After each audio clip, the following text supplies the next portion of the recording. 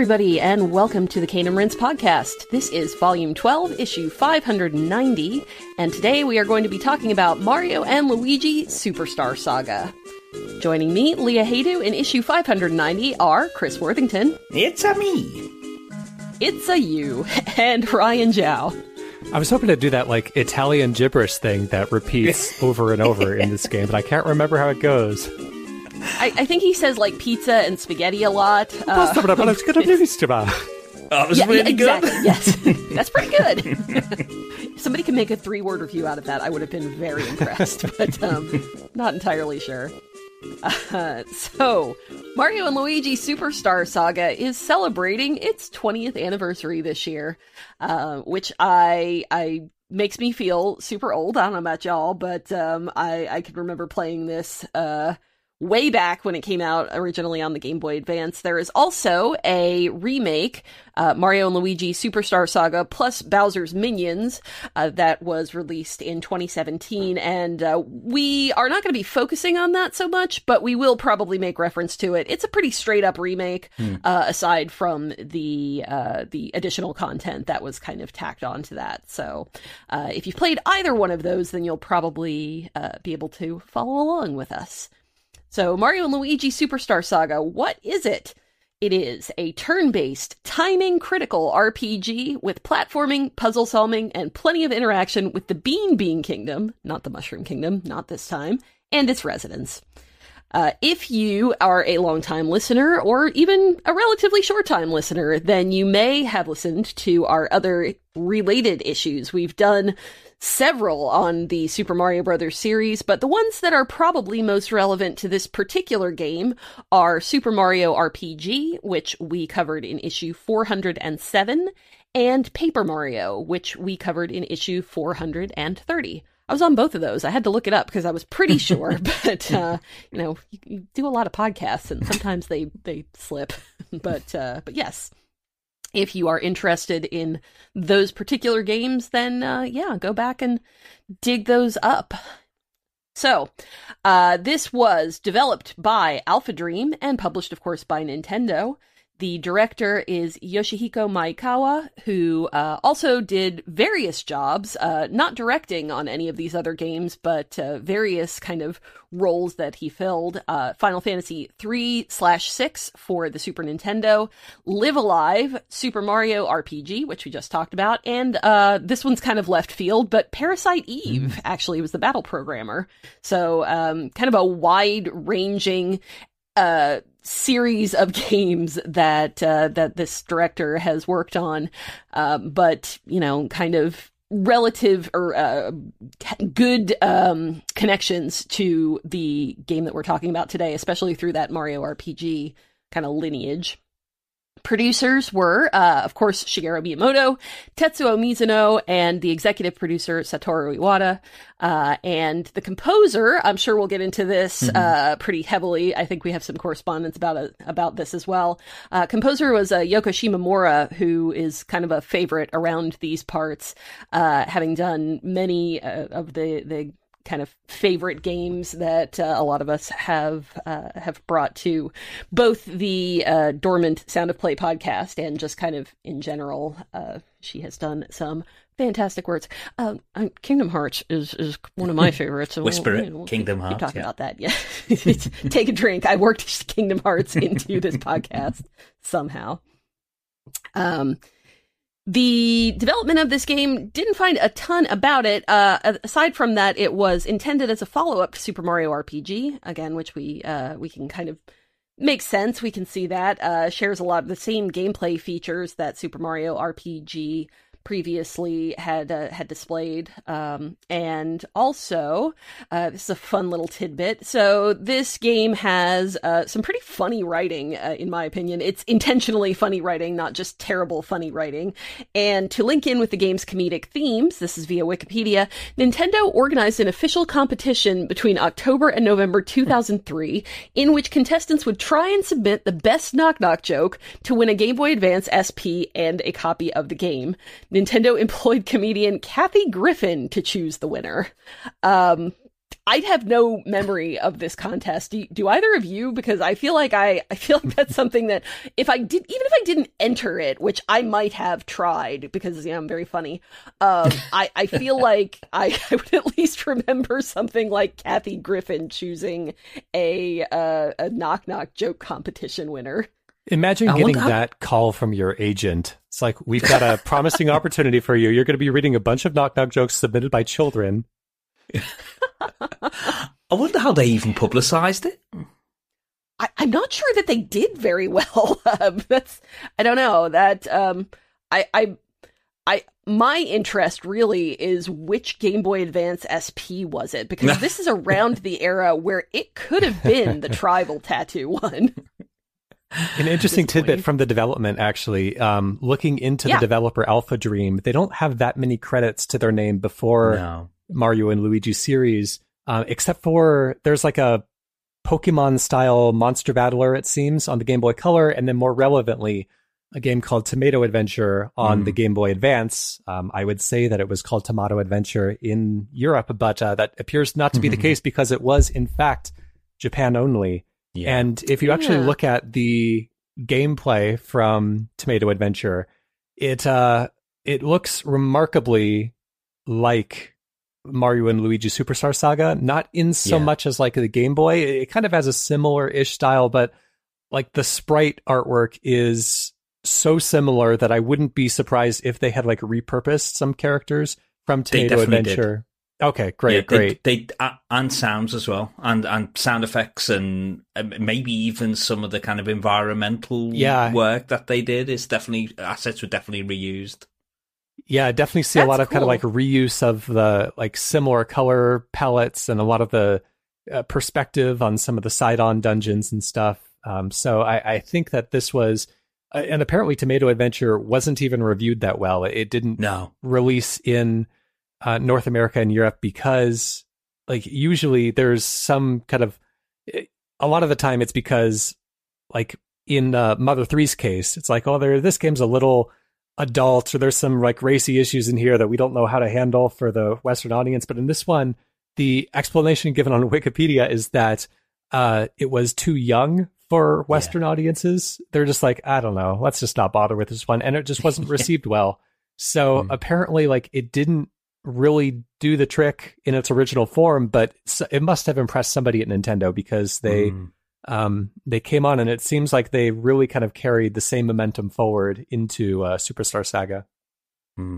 Yeah, Mikawa wasn't super proud of it, was he? I read a tidbit somewhere, it wasn't a full interview with him, but there was a quote from him saying he thought there were issues with the battle system, which meant that there was a lot of the gameplay which he just wanted to discard.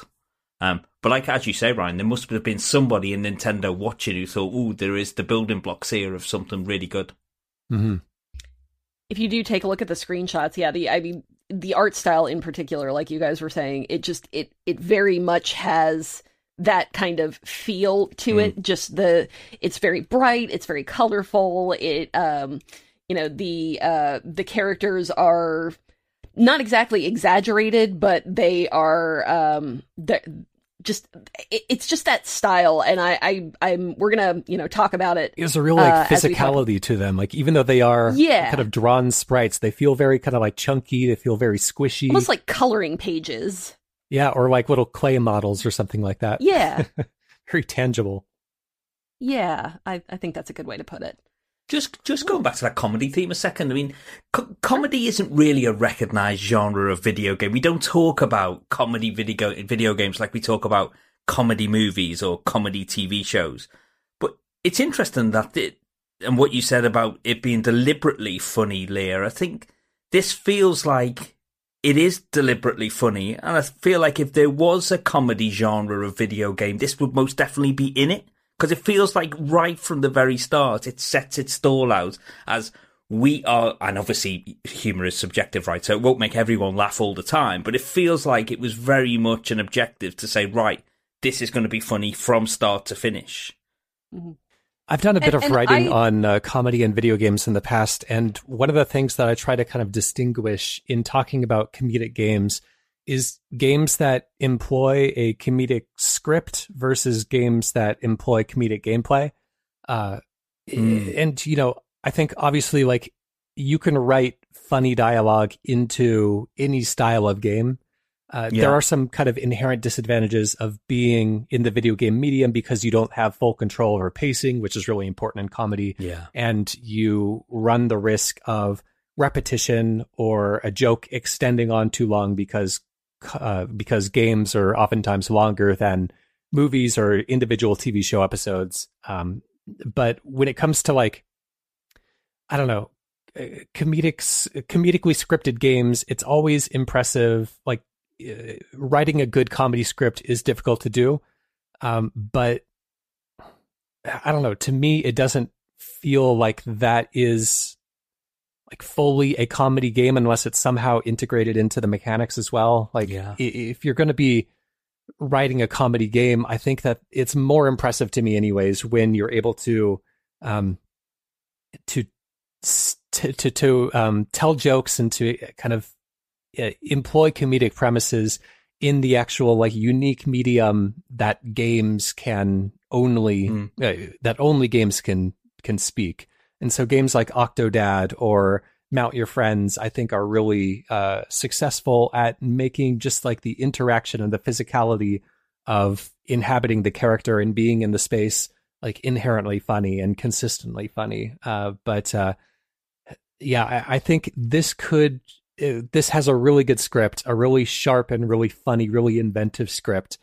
But it could be just as easily adapted into like a Mario themed radio play or into a short run TV series or something like that. And so, you know, it's always difficult to talk about comedy games in that way because there's so many kind of different approaches you can take to, or so many different things that can be meant by that label.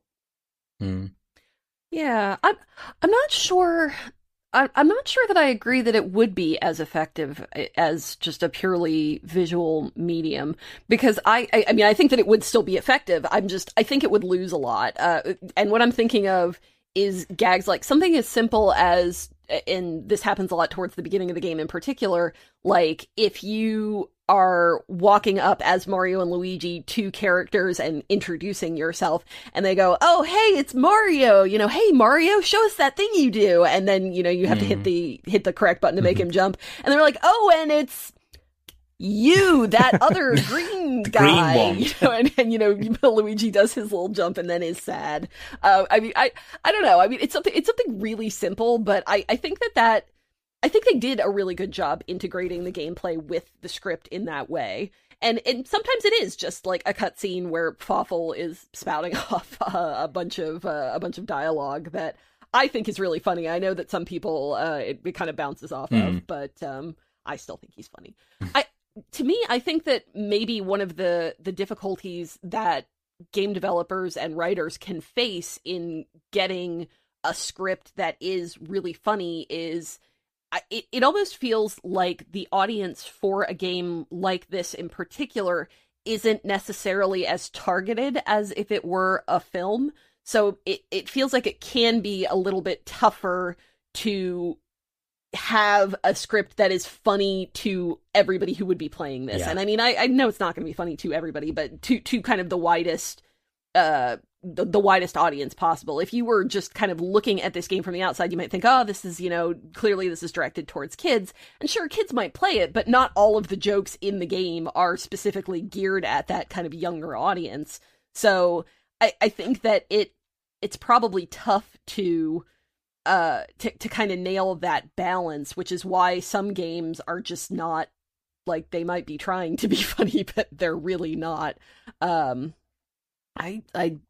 The older I get, the less I think Borderlands is funny. Yeah. but you know, so some games try and don't quite get there. Some games have a really great balance, and it just seems like it's so difficult to kind of get that nailed down. And I think that Mario and Luigi really, the whole series really has, you know, it's not 100%. I don't think anything is, but it's got a really good track record for me, at least. One odd comedic pattern. I played this and Paper Mario and the 1,000-Year Door back to back because I was interested in going through some of these well-regarded Super Mario RPGs.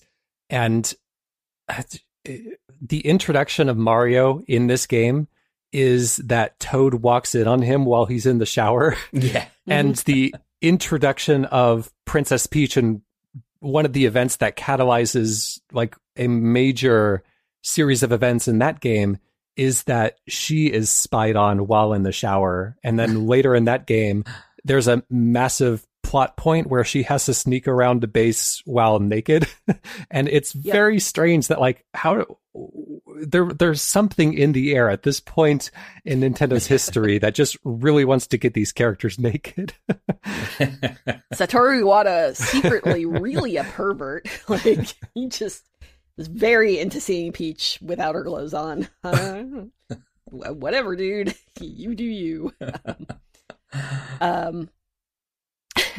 So the original game, the Game Boy Advance version, was released in November 2003. The Wii U Virtual Console version was not released until more than 10 years later, April 2014. So in between those times, really the only way that you could legitimately get a hold of this game was via the Game Boy Advance cartridge. And then very recently, in fact, in February 2023, there is a Nintendo Switch Online version of the Game Boy Advance port, or I guess it's not a port, the Game Boy Advance version of Mario and Luigi Superstar Saga is now available that way if you have the subscription service. I personally played it. I have a cartridge, but I played an emulated version this time around on my Analog Pocket, which worked out super well. Particularly because I did break down and use save states during the last boss a few times. Yeah. We'll get there, but I have completed the game on the original hardware, original cartridge, and also I have played the 3DS remake. I don't know about you guys. This was released in October 2017. And as I mentioned, it has a little extra content called Bowser's Minions that you can play along with as well. But it's a pretty faithful remake from what I remember. I did not replay it for this podcast, but have you guys played the 3DS version? I haven't played it, but it looks quite a bit uglier. Yeah, if I had to choose one visually, I would go with the Game Boy Advance. Yeah, version. by a long shot. It does look better. Yeah, I agree with that. I think it's obviously a taste thing, isn't it? But it's interesting that all three of us think the same. But yeah, by some distance, I prefer. But I normally do with these things. But yeah, by some distance, on this one, I prefer the original artwork. Although the 3DS version did have some nice quality of life additions, didn't it? Like small things like when you're defending against attacks, and we'll get into this. And you hold the hammer. You can only hold the hammer in position ready for the attack for about 2 seconds before they'll drop it. Whereas this is just one example, whereas in the 3DS version, you can just hold the hammer indefinitely. Mm-hmm. So the game reviewed very well. Metacritic has it currently sitting at a 90. Famitsu gave it a 93. IGN and GameSpot both gave it a 90. Really, I found it difficult to find any negative reviews of this game, and I think that says a lot, even with sources that are not necessarily directly Nintendo connected. I mean, Nintendo games do tend to review pretty well anyway, but yeah, this one has consistently stayed quite high, and I think it deserves it. Sales support that too. As of August 2020 in VG charts, the sales numbers that they have it at are 2.15 million copies. That is only for the GBA version. I looked around a little bit for numbers on the 3DS version and I did not see it, but that also does not count any copies that were downloaded onto the Wii U Virtual Console, and of course the Switch version is its own thing. So we're never going to see numbers on that one, but pretty good on sales and very good on reviews. So with that in mind, I want to go ahead and get into our histories. Chris, this was your selection for this volume, is that correct? Was my choice. Yes, this was my selection. Yeah, I have a. I'm gonna let loose a revelation here, but in terms of my history, so I played this game for the first time about 2 months ago, and I was thinking to myself, why have I not played this game? So I had a GBA back in the day. I got one on launch. I think I picked it up on launch day. I'm a massive RPG fan. I can get massive enjoyment from any genre, any video game. But really, RPGs and adventure games are my jam. It's what I like the most. I played the hell out of the likes of Golden Sun, Fire Emblem, anything else I could get my hands on that was RPG or RPG adjacent on the Game Boy Advance. But I didn't play Superstar Saga, and I didn't own it back in the day, despite being well aware of it. And I think the reason why is that so that was the first. I'm just trying to think what came first, the GBA or the GameCube in my life. I think it was probably just the GBA. That was the first Nintendo machine I ever owned.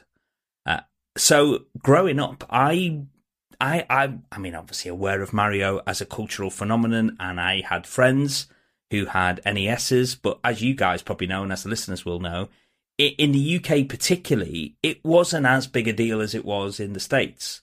So it wasn't the whole Mario zeitgeist.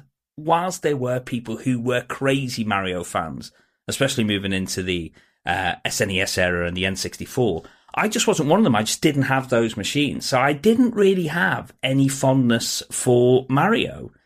I didn't pick up any of the Super Mario Advance games for the GBA. I played a couple of hours of Super Mario Sunshine on the GameCube, and asterisk there, I absolutely adore that game now. But back in the day, I didn't really like it. I played it, I bounced off it, I didn't like it. And it was only when I first played Super Mario Galaxy, and that is my favourite game of all time.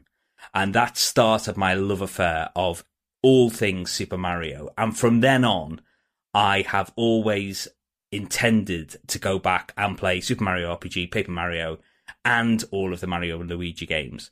So when it was my choice, for my maiden choice for what to play for the volume, I chose this because I knew the way I am, and I'm crazy for this, but I knew that would mean I would have to go and play Super Mario RPG and Paper Mario as well, because you have to do things in order, right?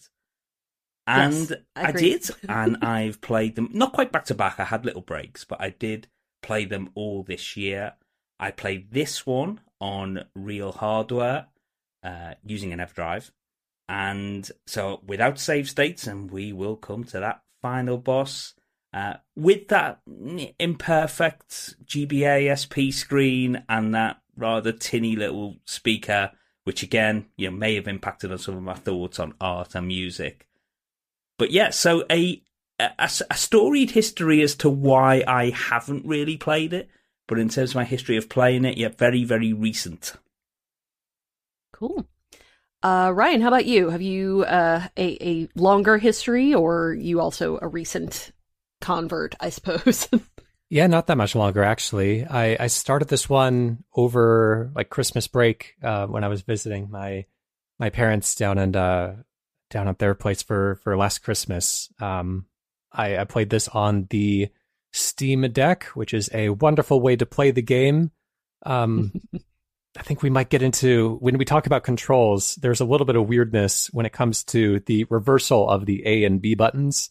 Yes. When it comes to translating this from Nintendo placements to every other company's placements.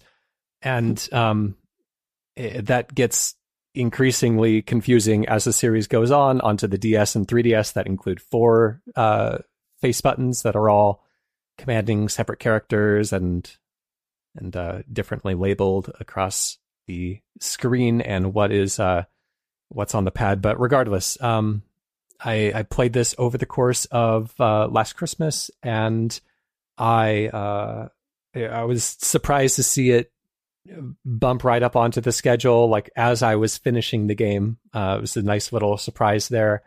And this was the first game that I beat in the new year. It kicked off my Twitter thread of games that I've beaten in 2023. So it's always there at the top looking at me.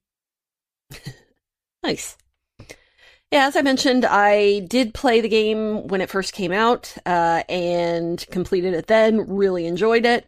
But I don't think that I really touched it in between much. I might have come back to it at some point, but I don't recall doing another full playthrough until I replayed it for the show. I did, as I mentioned, briefly before, I did play that 3DS version when that came out a few years back, but the original version I hadn't really come back to in earnest. And an interesting mentioning about the buttons. I also played it on emulation this time around. I played it on the Analog Pocket. The Analog Pocket does not have labels on its face buttons, but it is more set up. I mean, it's basically just a Game Boy in construction, more or less.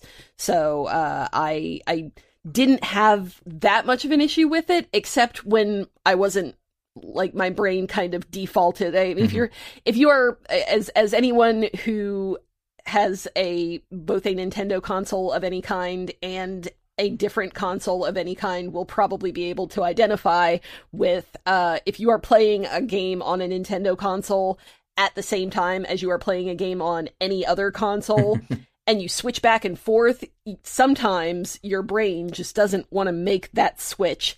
And I was playing other games at the same time, so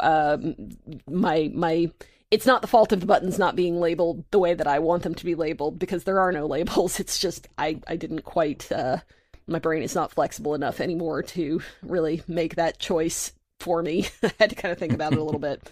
But no real difficulties there, and it looks lovely in an emulated version. And again, as we've mentioned, I'm sure we'll talk about that a little bit more as we go. And that's kind of where I am with it. My background is actually pretty similar to Chris's. I didn't have Nintendo. I had handheld Nintendo hardware since the original Game Boy, but I didn't have consoles until the GameCube. So no, that's not true. I had a Nintendo 64 kind of well after the Nintendo 64 was a going concern. But my greatest shame is that I have not finished Paper Mario Thousand Year Door because I got to the last boss and couldn't beat it, so I rage quit and have never been back. So I'm kind of hoping that we get there on the schedule, so it will force me to go back and actually complete that game. Other than that, I'm also an RPG fan, also have a little bit of history with Mario and Luigi, but not excessively so, and more so in my adult life than I did when I was growing up. But we will go into a bit more detail about that going forward. First, I would like to issue a spoiler warning because there is plot to this game, and it actually kind of quite a bit of plot. It's not even your standard Princess Peach is kidnapped by Bowser plot. That they play off of that, which is pretty cool. Yeah. So spoiler alert if you care about the plot for Mario and Luigi Superstar Saga, and I want to start off with a couple of pieces of correspondence from our forum. You can go to kingdomrinse.com/forum, where we have threads for all of the shows that we will be covering in Volume 12. And once we have Volume 13 up and running, we will have threads for those as well. And this is from Alex79 on the forum, who says, "There's a lot to like about this game. It looks lovely, even by modern standards, I think. The humor is pitched just right, and the game mechanics, including the battles, are a lot of fun. I really enjoyed exploring the world, finding hidden secrets, and battling my way through the adventure, although I did find myself relying a little too much on the first bros move you unlock, the splash move, I think, and there is perhaps just a bit too much backtracking. It's a really enjoyable game, but my one criticism is that it does slightly overstay its welcome. I clocked the game at 19.5 hours, and I think that's about 5 hours too long. But then I suppose it's all relative. Bought full price, I'd have wanted to get my money's worth, but these days, with so many other games begging for my attention, I find I get impatient when things are taking longer than I'd like. But overall, this is definitely worth a look if you're interested in Mario and or RPGs." And Wu King Long, also from the forum, says, "Mario and Luigi Superstar Saga was my first Mario RPG and remains my favorite, closely followed by the Thousand Year Door. I still remember receiving it on Christmas Day. It was almost certainly the same Christmas Day Kez86 wrote about. I did these a little bit out of order, so, there's a couple of references that might be out of order. Anyway, it was almost certainly the same Christmas Day Kez 86 wrote about, and I echo all of their sentiments. The game is not too long, but not too short, has great sprite work, visually is just one of the best the GBA has to offer, the gameplay is accessible but has depth, and the writing is better than most RPGs in general. It hits a near-perfect balance in most things, and nostalgia aside, I believe it is an all-time classic RPG and Mario experience. So, let's get into what this game really is. So, we do have our standard Mario and Luigi, we have Princess Peach, we have Bowser, but then there's a whole bunch of these other characters that we haven't seen before, and I want to talk about those. So, what did you guys think of the setting of this being not in the Mushroom Kingdom, but rather in the Bean Kingdom? Does it make a difference at all?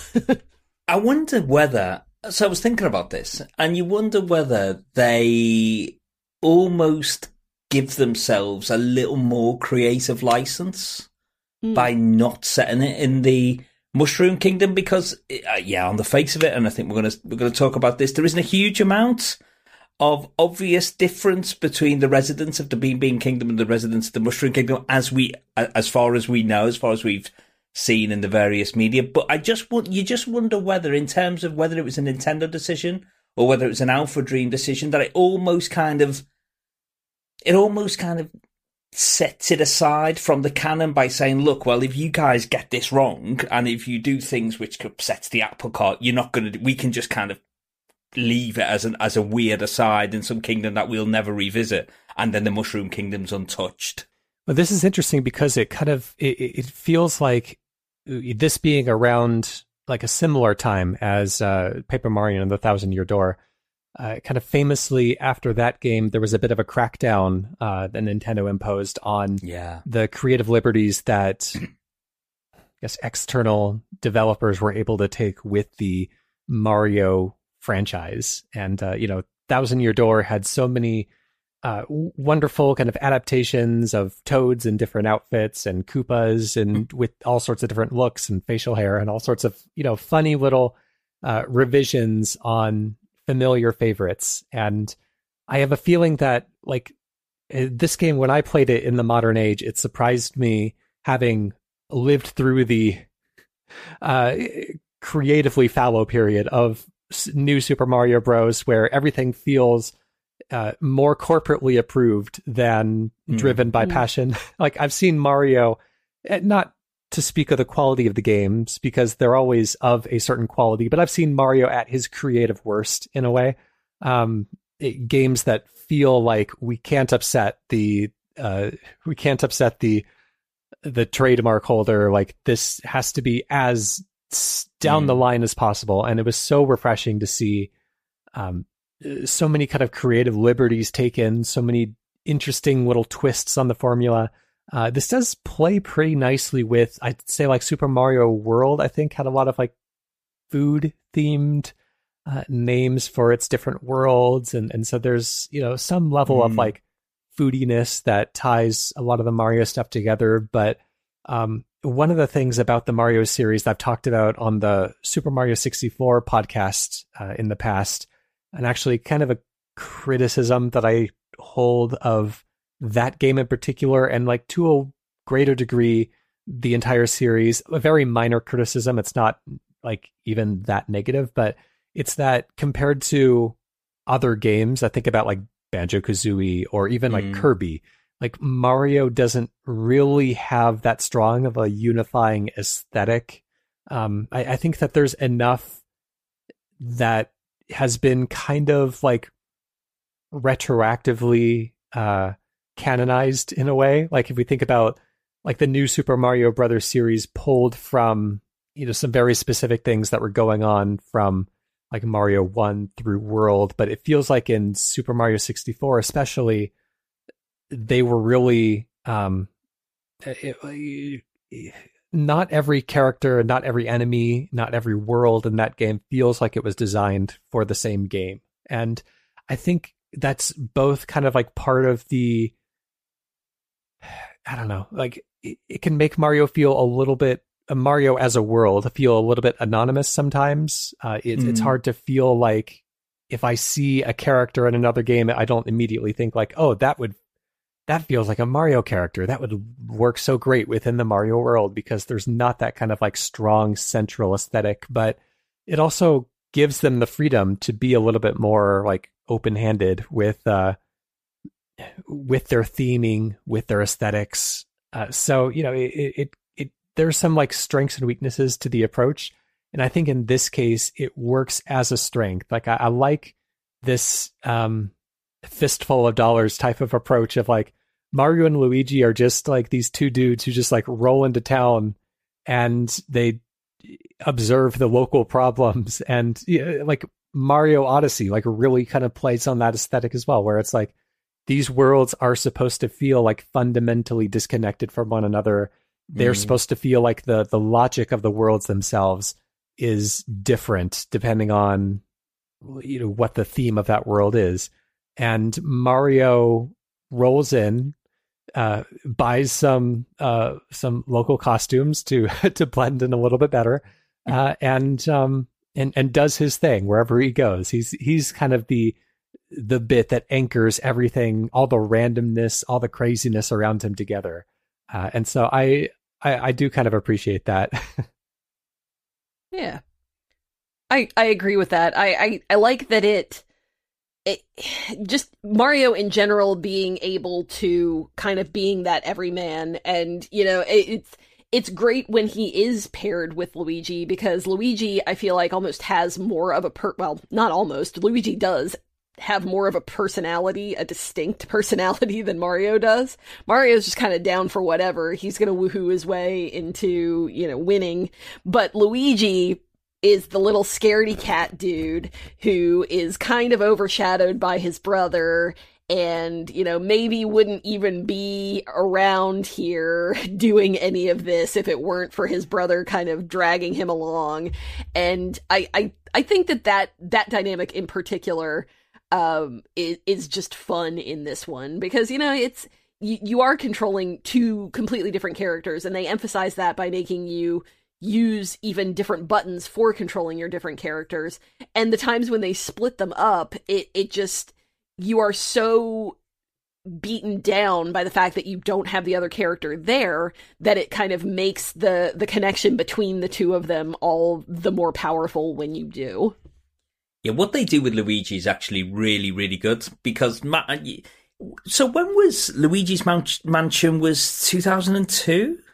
I believe so. It would have to be before this, because EGAD is in this game. That's right, because Professor EGAD was meant to be Samus, wasn't it, from Metroid, and they brought in Professor EGAD pretty late on, I think, in development, and made them Luigi's Mansion references. But that feels to me like the start of this idea that Luigi is this cowardly brother, and I think what they do in this game is they play into that really, really well. And it gives Luigi a character arc, whereas Mario he's your Hulk Hogan, he's your Captain America, he's your I'll blaze in, you know, I'll take anything on. Whereas Luigi's complete opposite, until you get to that point in the game where Luigi has to become the hero, and it goes to that adage that you can't be brave unless you're first afraid. And by the end of it, so at the start, everyone's saying, "Oh, this is the famous Mario, and you're the green one." And by the end of it, there's people, I think, in the final scene, that someone says, "Wow, look, it's Luigi." You know, and you feel like Luigi's had this massive. He's come full circle now, and he's stepped out of the shadow, Mario's shadow, and he's been on this adventure, and he's the hero as well. And I'm really looking forward to seeing how if they develop that further in the future games. They play with that quite a bit in Thousand Year Door as well. There's kind of cool. Two versions of that joke. There's the Luigi going on his own separate adventure that you just kind of hear about in retroactive stories throughout your adventure, and so it sounds like he's been having kind of a wild ride along the way, and then you meet some other characters who say that maybe he's making up and embellishing some of the details, and actually he's kind of stumbling his way into success, which is a very cute way to handle that. And then there's also a character who you meet throughout the game who knows of Luigi and is convinced that you are Luigi, and doesn't seem to know who Mario is. And so that's like a fun like reversal on that as well. It's a sense that like, oh, you know what? Luigi exists. He has his fans. It's just that most people prefer Mario. In this, our year of Luigi again.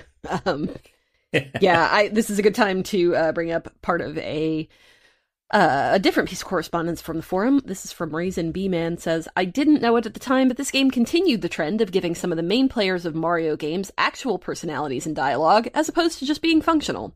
This was also a year before Thousand Year Door, and while Paper Mario for the N64 had come out previously, it was pretty basic in terms of character. Luigi's Mansion also gave us a bit of character for Luigi, but not much. With Superstar Saga, we get an expansion on pretty much everything I've just mentioned. Luigi has to be brave, Bowser gets into shenanigans, and we even get a lot of cameos, some of which were cut. The game also does the thing Mario games used to do, which doesn't seem to be done anymore. I'm not huge into mainline Mario, so this may be not true, which is to have you explore a kingdom. The Bean Bean Kingdom, as the name implies, consists of green bean people and has plenty of bean and laugh-based puns, and you end up making coffee and soda. While I do not expect much from Mario's story, having it thematically connect like this, even the sillier parts, gives me a grin. So yeah, I think that a lot of people may have found a love for Luigi or expanded their love for Luigi in this game. There's also some new villains. Cackletta and Fawful are the kind of main characters that we are against. Bowser does show up throughout the game, and in fact, you're kind of led in the beginning of the game to believe that Bowser is going to be the main villain, because he shows up in order to steal Peach away, like he always does, and then finds out that her voice has already been stolen, and she's dropping bombs out of her. That's another good visual gag, I think, when Peach's voice is supposedly stolen. So she, when she goes to speak, she just has kind of these little wingdings in her speech bubble, and they turn into bombs and drop down from the speech bubble to blow up all around her. That's kind of fun to me.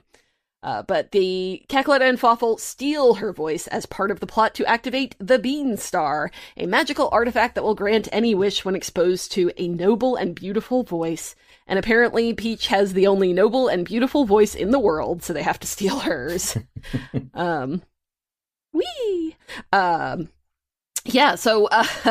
What do you guys think about the villains in this game? Do they stand up to our current baddies, Bowser, etc.? It's all about Fawful, isn't it, really? I mean, yeah, you mentioned in the Cameron Slack that you are very fond of Fawful, so I love Fawful. This is your chance. Go off. I dream of a game where you can control Fawful, because it's Cackletta's the villain. Isn't she? So she's the one who's she's the scenery chewer. Obviously turns into some kind of weird fusion with Bowser, and we end up with Bowletta. But Fawful is just always there as somebody who you kind of feel like Fawful thinks that he's the cleverest guy in the room. So he's like that kind of undervillain who clearly knows that he's way cooler and way smarter than his boss, and he's just waiting for that time when his boss is going to slip up and Fawful's going to take his rightful place as chief antagonist. But it never happens. It's his syntax that I just never ever tired of it. I mean, some of his quotes are, "Next, it is the turn of you," and it's not voice. I mean, the only speech that you get in this game is Charles Martin. That's very, very, very funny, and Ryan gave that great imitation earlier. But you can really hear it. You know, when you read it, you imagine Fawful has its own voice in your head. And the other one on the protagonist side is Peasley. He's the other one I think is famously, very, very funny. But I just whenever Fawful was on the screen, whenever there was a scene involving Fawful, my face would just light up, because you're just waiting for the next line of dialogue. It wouldn't be for everyone, but it just made me laugh every single time. Really, like, laugh out loud stuff. It's so Chris, good. I have good news for you about the next entries in the Mario and Luigi series. You haven't seen the last of Fawful. That's all I'll say. I have Fury. I love it. I loved it. And it was. If you took Fawful out this game, I would still have really liked it, but it really elevated the whole thing. I thought it was that good. It really did make a big impact on me. They're also kind of mildly terrifying in the way that sometimes like Kirby villains or like Earthbound villains are terrifying. Yeah. There's something that's like a little bit kind of like darkly grotesque about them as well. Yeah. If anybody ever says to me in real life, now is when I ram you, I will literally run and I will never stop. Yeah, Fawful is, he's a delight. Like, you don't want to, or at least I did, he almost seems like you shouldn't be taking him seriously, but he is dangerous, so it's a mistake to kind of disregard him completely. But yeah, this is his kind of entry onto the Mario and Luigi stage, and yeah, we will see more of him going forward. There is also a pretty significant section towards the end of the game, and I don't know about this section. If I were going to change something, it might be this, because at the end of the game, you get all of the Koopalings from I guess they started in Mario 3 probably. The Koopalings who have at various times been Bowser's children or his minions, depending on which kind of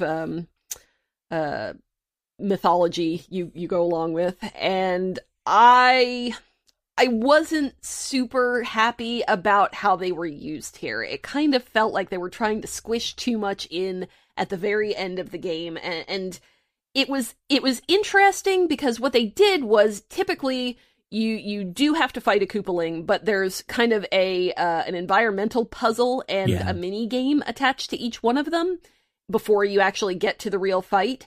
And I was not very good at these mini games, so maybe that was my problem. What did you guys think of the Koopaling brigade? I think by that point in the game, it started to feel like the game was getting a little long in the tooth. I understand I was playing this via emulation, and so I didn't feel the pull of, like, this cost me this much money, I must get this much time and enjoyment out of it. And so, I was ready for the game to kind of start wrapping up. It felt like that's where the kind of story and pacing were going, and this felt like just kind of a little bit of a dragging out the proceedings longer than they needed to be. But I think it's such a lovely art style as well, and the Koopalings are always so expressive. It is kind of nice to see them drawn in this fun kind of squishy, cartoony way. Yeah, like as far as the overall aesthetic of the game, it didn't really add that much to include them in there. It's probably my favorite section of the game.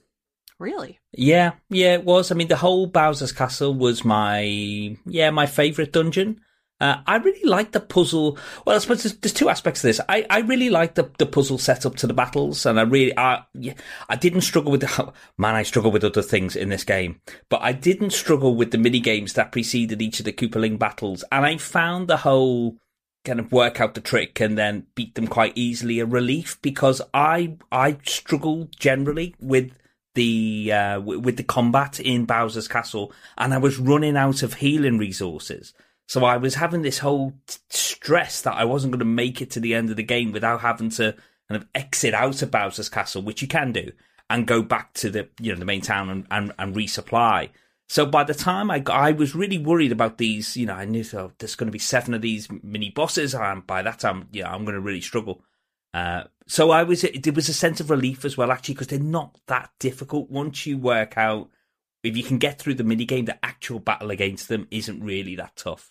So I think I was almost thankful for them, and maybe my opinion of them is elevated because I didn't find it too much of a challenge.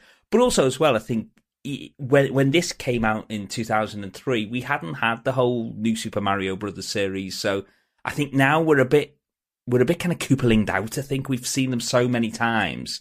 in this in their way in which they were implemented in the new Super Mario Brothers series. That it wasn't the first time we saw them in this game, but I think it was. If you take yourself back and think, okay, well, maybe it might have felt fresh back in 2003. I don't think that.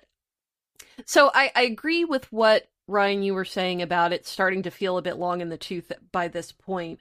So I'm thinking that maybe what I wanted was not to have the Koopalings removed completely. I think maybe I just felt like they were a bit too compressed, and if they had been given more space to breathe, it would have expanded the game. So I don't know, maybe that means that a different section could have been removed. I don't have one in mind because I don't think that I had really any sections that I just thought, oh, I don't really like this. Guaha Lagoon, maybe? The which one? I'm sorry? The lagoon, or any of the underwater sections, perhaps. Yeah, I mean, maybe just some of the backtracking. Because I liked the concept of the Yoshi Theater, but having to go back around the entire map to find the beans was maybe not my favorite. So I don't know. I don't necessarily have something directly in mind, but maybe if the section with the Koopalings had been expanded a little bit and allowed them to be more characters than just kind of the end point of the mini game, I might have preferred that. But I don't, like I said, don't think it was bad necessarily. It just wasn't my favorite, really. So there was that. We talked a little bit before. And again, just now regarding the Koopalings specifically, about the art style. And I want to go into that a little bit more. So we have 2D cartoonish type sprites, very bright, very colorful. Sounds like we're all pretty positive on the art style of this game. Yes? Yep. It was a prime reminder to me, though, how terrible that even the GBA SP, if you haven't got the good model, the one with the really good screen, and you haven't had your original GBA SP modded, it's backlit, but it's still so washed out compared to, how it looks if you play it on Switch, for instance, or I'm sure you guys had on emulation. I kind of wonder if this was made specifically kind of around the limitations of the Game Boy, and if like different choices would have been made if this was made for any other system. Like the characters all have really thick black outlines. They're more kind of darker colors in the character sprites and a lot of like really soft pastels in the background to help them pop out. It's maybe one of those times where the limitations of, or even some of the maybe poor design decisions of the system that the game was intended for forced a certain design discipline that ended up being kind of a positive choice in the long run. It's lost that stage look as well that Super Mario RPG definitely had, and the isometric perspective really lent into that. But even Paper Mario has that feel that it's all with the way the things fold down as you walk into rooms. I'm talking about the original Paper Mario here. So I went into this kind of expecting that similar, to feel like it was a small stage play, each town being like its own little set. And initially I was a little bit disappointed that it wasn't like that, but by the end it's a bit more traditional in the way it looks. But by the end I completely got used to it. But at first I was a bit like, oh, that's a shame. I quite like that aesthetic from the other two games.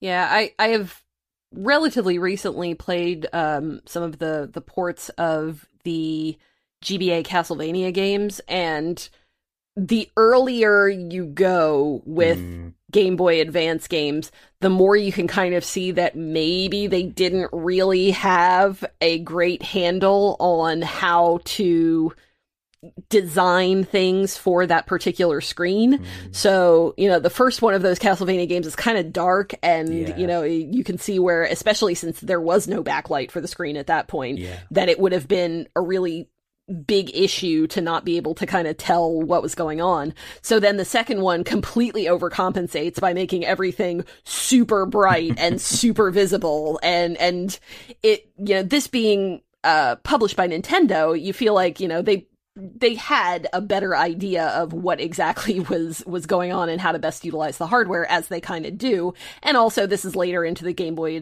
Advance's life cycle, so the GBA SP was available, and they also just had further experience. So I guess what I'm getting at is that the art style is great, and I really like it, but it's also probably the most suitable type of original art style for this kind of game that they could have used, in my opinion. Yeah. One of the things I also like about the when the Mario series does this kind of goes back to our discussion of the Koopalings just before, but like it definitely plays in with the art style. It's like I like when basic enemy types are given kind of elevated roles or distinct personalities within Bowser's army. There's something about like individual Koopas being treated like the generals of the army, or being treated like they have a specific job to do when they're all pretty much identical. Like, I don't know, there's like a little bit of good comedy in that. And I think like going back to the Koopalings, that element is kind of removed, because you have these characters that by design kind of insist that we are special.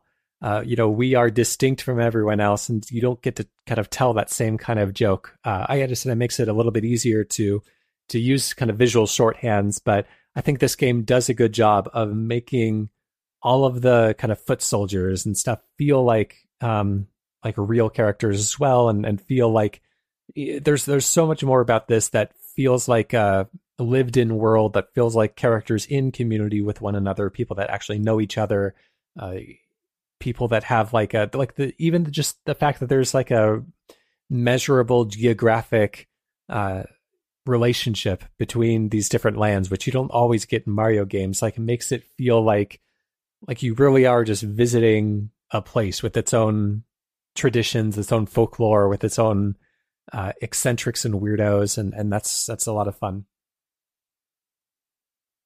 The animation goes a long way for that as well. I mean, as maybe, the art, that maybe there was a limit to what they could do with the art style and how much it would jump out off that rather basic GBA screen. But there's some lovely attention to detail with the animation, not just with Mario and Luigi, but just with, as you're kind of walking around the towns and you go into conversations, there's just really nice touches, some of which are just really funny, but others are just like subtle little bits of animation which just make the characters a little bit more engaging to look at.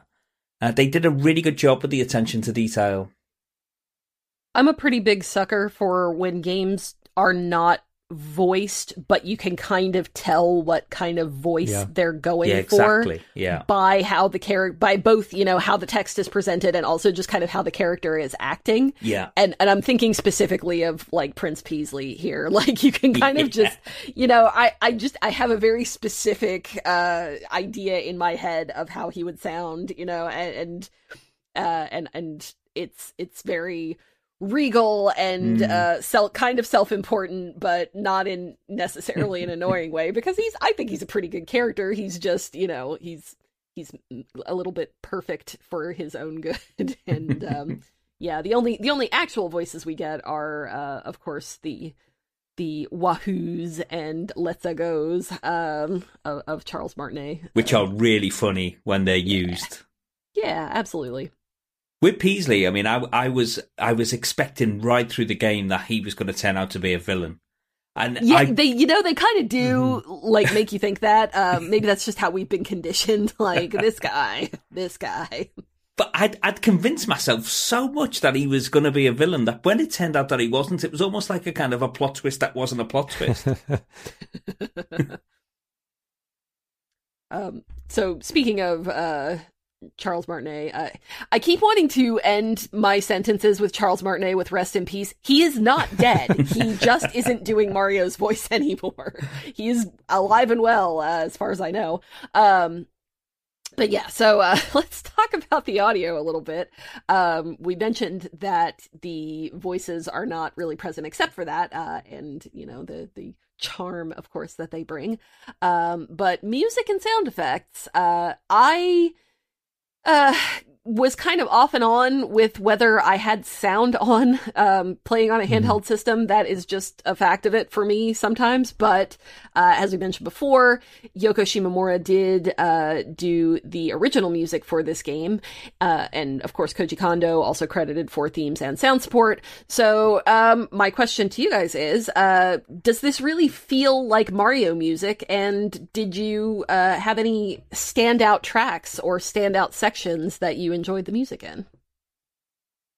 I played with music and sound off for quite a bit of it as well, just because I was staying with my parents and didn't want to be blasting my video game sounds all over the place. But the bits that I do remember are like not necessarily that positively remembered. And I don't mean to cast aspersions on the entire soundtrack because, again, like I don't have experience with the full soundtrack, but there are at least a couple of sections that have like comically short loops that just play over and over and over and over again. I'm thinking of, there's one song in particular. It's a da na na na da na na na ba ba ba ba ba ba ba ba ba ba ba ba, and it just repeats that over and over and over again. And I don't know. No disrespect to a very, very talented composer who's definitely like proven her talent time and time again, but the bits and pieces that I heard from this game didn't really win me over that much.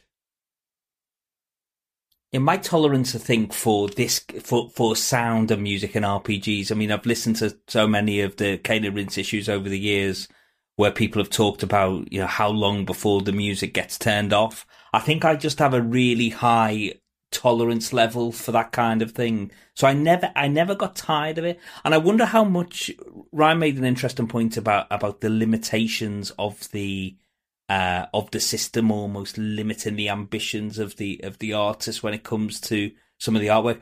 I just wonder how much, because remember the GBA didn't even have a sound chip. So you just wonder how much of not a dedicated sound chip anyway, you just wonder how much of that was played into some of Yoko Shimomura's, the great Yoko Shimomura's choices when she was designing some of this stuff. It does have a couple of standout tracks. I mean, I love the Tiki Valley music. I really, really like that kind of Wild West, although it is also plays host to my least favourite part of the game in terms of gameplay. But the music there, yes, that kind of Wild West theme, I really, really liked. Does it sound like a Mario game?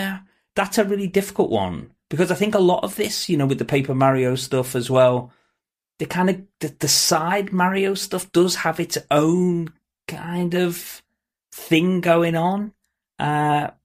It's a difficult one to answer, but I don't think it's one of Yoko Shimomura's best scores. I was listening to it on Friday while I was working just to remind myself. It kind of was all right for me in game, but that Tiki Valley one is if anyone's going to listen to a track from the soundtrack, I would recommend that they look up that one. It's had some really good remixes over the years as well. I think my biggest issue with the soundtrack isn't even really the fault of the soundtrack, it's the fault of the hardware, and just kind of the limitations. I should look up and see like some of those remixes that like you were mentioning, because like I was also listening to the soundtrack just on a YouTube playlist, and just some of it just sounds kind of harsh to me. Like, and I don't think that plays very well with the art style, which is very not harsh, you know, it's rounded, I keep saying colorful, but it is, you know, it's very bright. And the gameplay, or I'm sorry, not the gameplay, the soundtrack just, it almost doesn't mesh very well with it. And I mean, it's, I didn't think it was bad.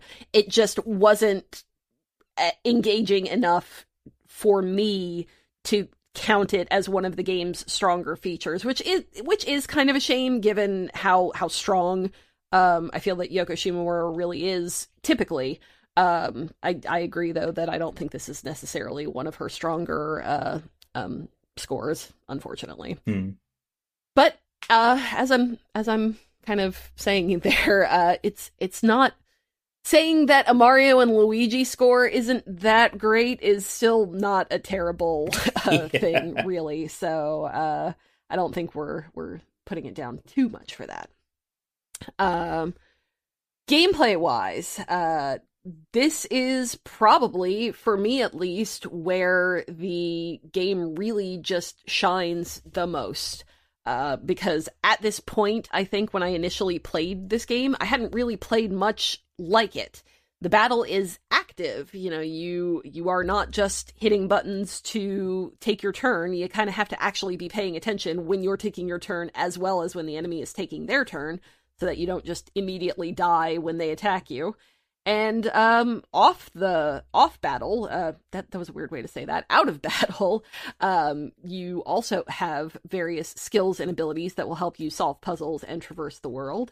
As No More Spiros notes from the forum, Superstar Saga remains the only game in the series where Mario and Luigi can switch places. I can understand why this was removed in future games. It's a bit tedious to have to add another button when wanting to do one overworld traversal technique over the other, and in terms of characterization, of course Luigi would prefer to hide behind his older brother so as to keep up his cowardly mannerisms. Not only that, but I know that several players out there instinctively press start to open the menu, so to have it moved to the less optimal select button is another knock against it. But I love having Luigi be able to take the reins. Not only does it help differentiate the brother's strengths and weaknesses more, but it can even be beneficial to how you encounter enemies in the overworld. If one brother has more physical prowess, you can have them take the lead, so you'll likely do more damage. By that same logic, if you find the following brother delivers that first blow instead because of how the jumping mechanics work, make the tougher one take that position instead. Even the little voice clips help strengthen this, with Mario's "Let's go" being one of both confidence and coaxing his younger sibling along, and Luigi's "Okie dokie" being delivered with the same bravado as an unprepared student about to give an oral report. I don't think Superstar Saga is the best in the series, or even the one with the most personality, but what it does have is an opportunity for self-expression and characterization that the series promptly discarded. Maybe it's just me, but I think the benefits are worth the cost of reaching for select. Well put. So, this is an interesting setup, and one that most of the time I did not find to be especially cumbersome. I think that there were probably a couple of screens or a couple of battles that I got into in a way that was not optimal because I hadn't set up my characters in the way, and like I had one of them set to hammer when I should have had them set to jump or something to that effect. Although I did use a lot the thing that you don't even find out unless you talk to a specific person. I don't even remember where they are, but if you tap both triggers at the same time, it will return you kind of to the default jumps for both of them. Yeah. And that is super useful because you can end up with some pretty crazy combinations. But what did you guys think of the kind of asymmetrical co-op with yourself thing that they have going on here? I really like the setup of one button for each Mario brother. Like, It reminds me of Brothers: A Tale of Two Sons. Like there's a sense that like they each kind of control independently. There's a little bit of annoyance sometimes when it comes to the platforming in the overworld, because there's in most cases you want both brothers to be jumping alongside each other, which requires a lot of pressing both buttons at once, which actually is a nice advantage of playing on the Steam Deck, because I bound one of the back paddles to pressing both buttons at once. And so not only did I have one jump button that I could use in the overworld, but it also meant that I could just press that whenever I needed to dodge anything in battle, and I didn't have to think about which brother was which.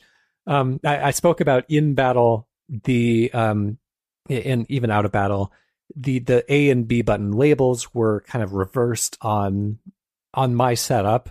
And so, I thought easy enough. I could just go into the Steam Deck settings for this particular game and just reverse those controls, and then the labels will be correct. But in the battles, they also have like actually a pretty intelligent setup where the character actions are not only labeled with the A and B labels, but the characters are also positioned where the buttons would be positioned relative to each other in their battle layout. And this extends even more in the next game, in Partners in Time, where you have 4 characters.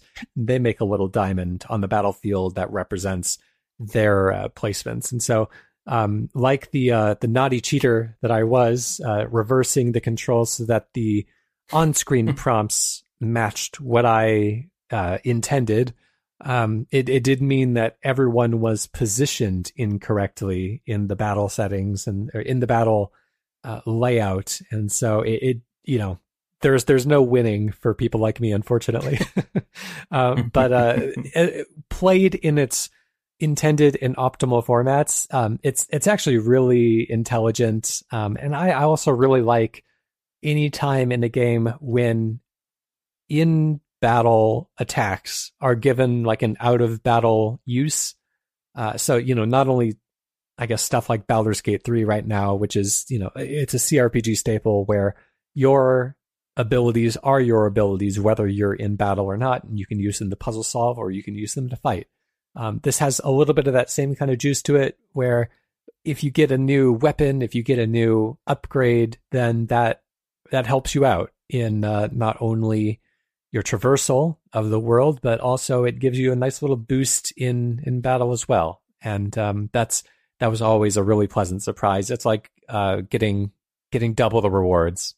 Yeah, I think out of battle in the overworld, they do a lot with very little, because the GBA only has so select is used to bring up the menu, but if you discount the kind of the buttons in the center, you only have 4 buttons. You have an L and an R, you have an A and B. So and if you think about the amount of verbs that you have in this game, they need to try and come up with combinations and how to use those buttons in the most elegant way. And I think for the most part they succeed. Although, so I was about 25 hours by the time after spending probably 4 hours on that final boss. I was probably about 25 hours by the time I finished this game. And reflecting back on it, I mispressed buttons, I think, too many times for it to be just a slip of the fingers. So I think whilst I applaud what they tried to, and by and large what they achieved in terms of giving you all of these options, and by the end of the game you have all this range of different things that you can do. It's little things where I think there were slight missteps. If you accidentally trigger the high jump, for instance, Luigi has about 3 or 4 bounces on Mario's head before he gets off again. And you can't, I don't think you can cancel out of it. Those kind of things when you're in puzzle dungeons or you're in the overworld, and sometimes there's a lot of visual noise on the screen. Sometimes it's a bit difficult to see exactly where you're trying to jump. There were times when I did get a little frustrated, and I kind of, it's kind of a half a mark down for me on the interface. Yeah, I feel like they did overall a pretty decent job. And I think that obviously Nintendo didn't develop this game, but Nintendo games overall, I feel tend to do pretty well with dribbling out your abilities in a kind of cadence that isn't overwhelming for the most part, and builds off of what you already have pretty decently. And I feel like that is more or less the case here, but there is a lot, and I can definitely see where, especially if you weren't used to this kind of game, where it could be a little bit tough to kind of manage all of that, especially with kind of the minimal resources that you get. That said, you can get through most of the game by just doing basic attacks. So the battle, at least, I mean, it's going to be easier if you master a lot of the other things, especially the brothers or the bros attacks. But yeah, I mean, for the most part, I just kind of stuck to jumps and hammers, and I did pretty okay up until the last boss, which I promise we will get there. But yeah, I think that it does do a decent job, but it is still challenging for sure. I've always kind of liked the type of RPG that gives you kind of an active role in combat, and this there were some attacks and some sections where I did have a tough time kind of getting the timing down for particular enemies' attacks. I'm not thinking of which ones I should have written that down, but there were, there are a ton of different types of enemies and a ton of different types of attacks, and some of them are pretty similar in how they attack, and then some of them, it's not quite what you expect, and the timing it's not super punishing, but it's also not very forgiving, so you need to be pretty on the ball with your defense if you want to actually get that defend action in time, and I didn't always. No. So yeah, I don't know. I think that overall I would say I'm pretty satisfied with how that came out, but I can definitely see how that would have been a sticking point for some people. I wonder how much fun this is on for if you're someone who likes to replay games over and over again. I wonder how quickly this system will get old. I really enjoy. In fact, I relish the challenge. If you go into a new dungeon or a new area and you have new enemies, it's really fun working out. Right, okay, what are the attacks? What are they weak to? How can I defend against? Can I counter? It becomes like a puzzle game. And then usually by the time you've got pretty proficient at dodging the attacks or countering, you've moved on, and so the pace of the game is such that it never outstays its welcome, and then you've got new challenges in the next area to face. I just wonder kind of how much longevity there is in this. If you are someone who likes to, I'm quite why you would want to go through the game. I don't think there's a huge amount of extra content, but if you did, I just wonder whether it would lose its luster on repeater plays. Well, you see, you have to get all of the beans so that you can make. You do have to get all of them, every single one. Maybe. I didn't actually find the coffee shop until pretty far into the game. Oh no! I think I just didn't go in. Like I for some reason just didn't do it. It sets it up quite well with like a covered arch that you. It's everything about it's not that the whole game's town. Fault. It's my fault for sure. Raisin B Man from the forum says, you control both brothers simultaneously, and each brother is a button. This is pretty intuitive after the first few bouts. In the theming of brotherhood, they continue to learn from new brother pairs and even some sisters. Even in combat, we get some differentiation in the brothers and what they're capable of. Of course, this is for gameplay reasons, but it is interesting to see what happens when the gameplay doesn't necessitate a singular power-up structure, fire flower equals fire powers. Bro's actions aren't just limited to positive things. If a bro is KO'd and he is targeted, the other will try to protect them, which makes it harder to defend, but is thematically on point. Enemies would act opportunistically in the face of an unresponsive target, but this is only one of the examples that happens regularly in the genre, even today. I suppose the Superstar Saga is also not just a subtitle here. Many people are aware of Mario and Green Guy's exploits, and of course, his famous jump. I believe that somebody previously mentioned that they really only used the one bros attack, and that was also my experience for the most part. So, did you guys have any favorite abilities or favorite enemy setups or things that you found to be fun once you got there? I think this is probably the point where I throw in the fact that I think it's a little bit weird that they did get some of their abilities from hand massages. Yes, from the nice jellyfish ladies that. Yeah, I mean, listen, you do you, buddy, but I'm making your hand more powerful that way has some things. I was quite relieved that didn't take the dark turn that I was kind of expecting once you go into a massage parlor, but it's actually, they plays it pretty straight, thankfully. Yeah.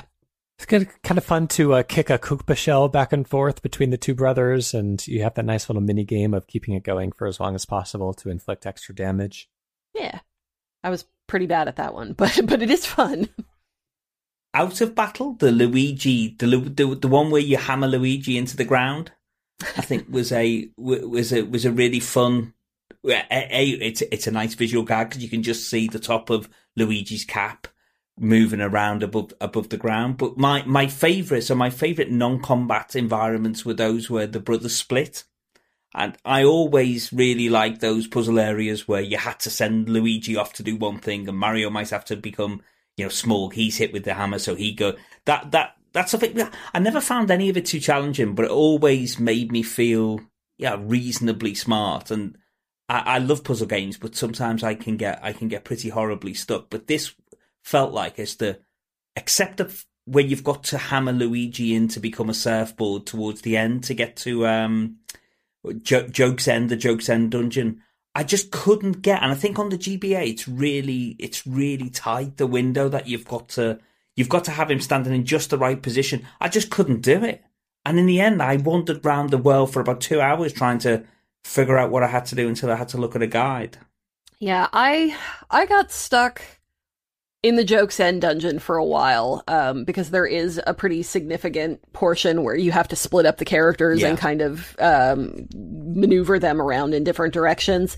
I wouldn't say it was game-breaking by any stretch, but that was probably the one point that I got the closest to being just frustrated by not knowing what to do. I was certainly guilty, though, of mastering one of the bros attacks for them each and then just using that throughout the whole game. And maybe that's part of the reason why I struggled so much with the final boss, is that I didn't explore any of the elemental based bros attacks. I just stuck with the ones that I knew, setting it on setting 3, which produced the most powerful attack, and then I just used those every single time. Yeah, I was pretty much the same. Your attacks will get more powerful as you use them. The bros attacks do anyway, and yep, that's pretty much all I did. So did you guys notice that every now and again you'd get an advance thing would come up? I think that's just making your attack more powerful. If it's what I'm thinking of. And there are ways to extend some of your bros attacks as well if you do the timing just right or input like hidden button combinations. Right. And is there anywhere in the game that teaches you that, or is it just something that you have to just figure out on the fly? I think there's a little bit of... there are some not exactly hidden tutorials, but like if you just talk to people that are not necessarily required, some of them will give you those kind of like how I found the person who said, "Oh, you just tap both triggers and it'll take it." I don't think that it's something specific that you have to do, but I don't think it's also. I also don't think that it's secretive in any way. All right. Mr. Ixolite from the forum says, my experience with Superstar Saga was remarkably similar to the one I had with Super Mario RPG. Though the games obviously build off the established Mario iconography, I found it refreshing just how much new stuff the designers were able to throw at the wall. New locales, enemies, and characters. Granted, a lot of enemies were variations on existing things like Goombas and Koopas, but they were often weird and surprising variations. The characters also have so much more, character than the mainline games, and much like No More Spearows, I was only all too happy to let Luigi lead the way through the adventure. The battle system managed to keep things varied and involving, until it didn't. After a while, the turn-based battles started to seem a bit repetitive, and sadly, like Super Mario RPG before it, I never finished the game. This might also be due to the pacing of the story, which felt a bit scattershot. I think I made it until the initial battle with Cackletta, after which I was surprised that the story just kept going. So let's talk about the bosses. I mean, my boss opinions are very short. They were not difficult until the last boss. What do you guys think? Yeah, exactly the same. I mean, I don't think I died in the game. I may have died once or twice when I forgot to use a healing item. The small numbers means that it's all very meaningful. The attacks are going to do 5 or 6 damage, so it's all very readable, and I think if you're paying attention, it's breezy. It feels breezy, I was breezing through it, even though I was starting to struggle a little bit in the final dungeon with some of the regular enemies. So I think it's one of those games where you don't need to grind, but if you can avoid a lot of battles, it's one of those where, just like in Super Mario RPG, you can avoid a lot of combat. I think if you did that, you'd probably feel pretty underleveled by the time you got to the end. But as long as you're conscientious enough of tackling encounters as they come, don't think you shouldn't really need to do any grinding. But the last boss is just a huge difficulty spike. Inexplicable in some ways.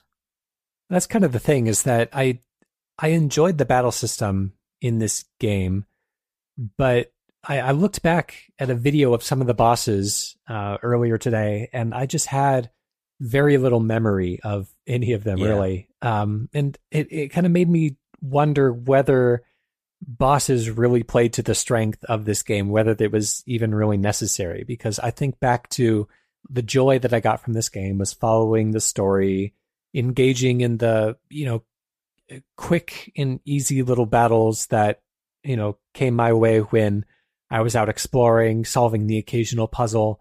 But I didn't really feel like the game benefited from testing my combat capabilities, like putting it to an extensive and rigorous test, because it's just the battle system feels too simple to do anything like truly interesting or strategic with, but it doesn't feel like there's enough I don't know, there's not enough kind of a mechanical appeal to make me want to like really test it further. And I guess it would have maybe felt like it was a bit of a waste to include it if all of the battles were just these kind of like rather frictionless,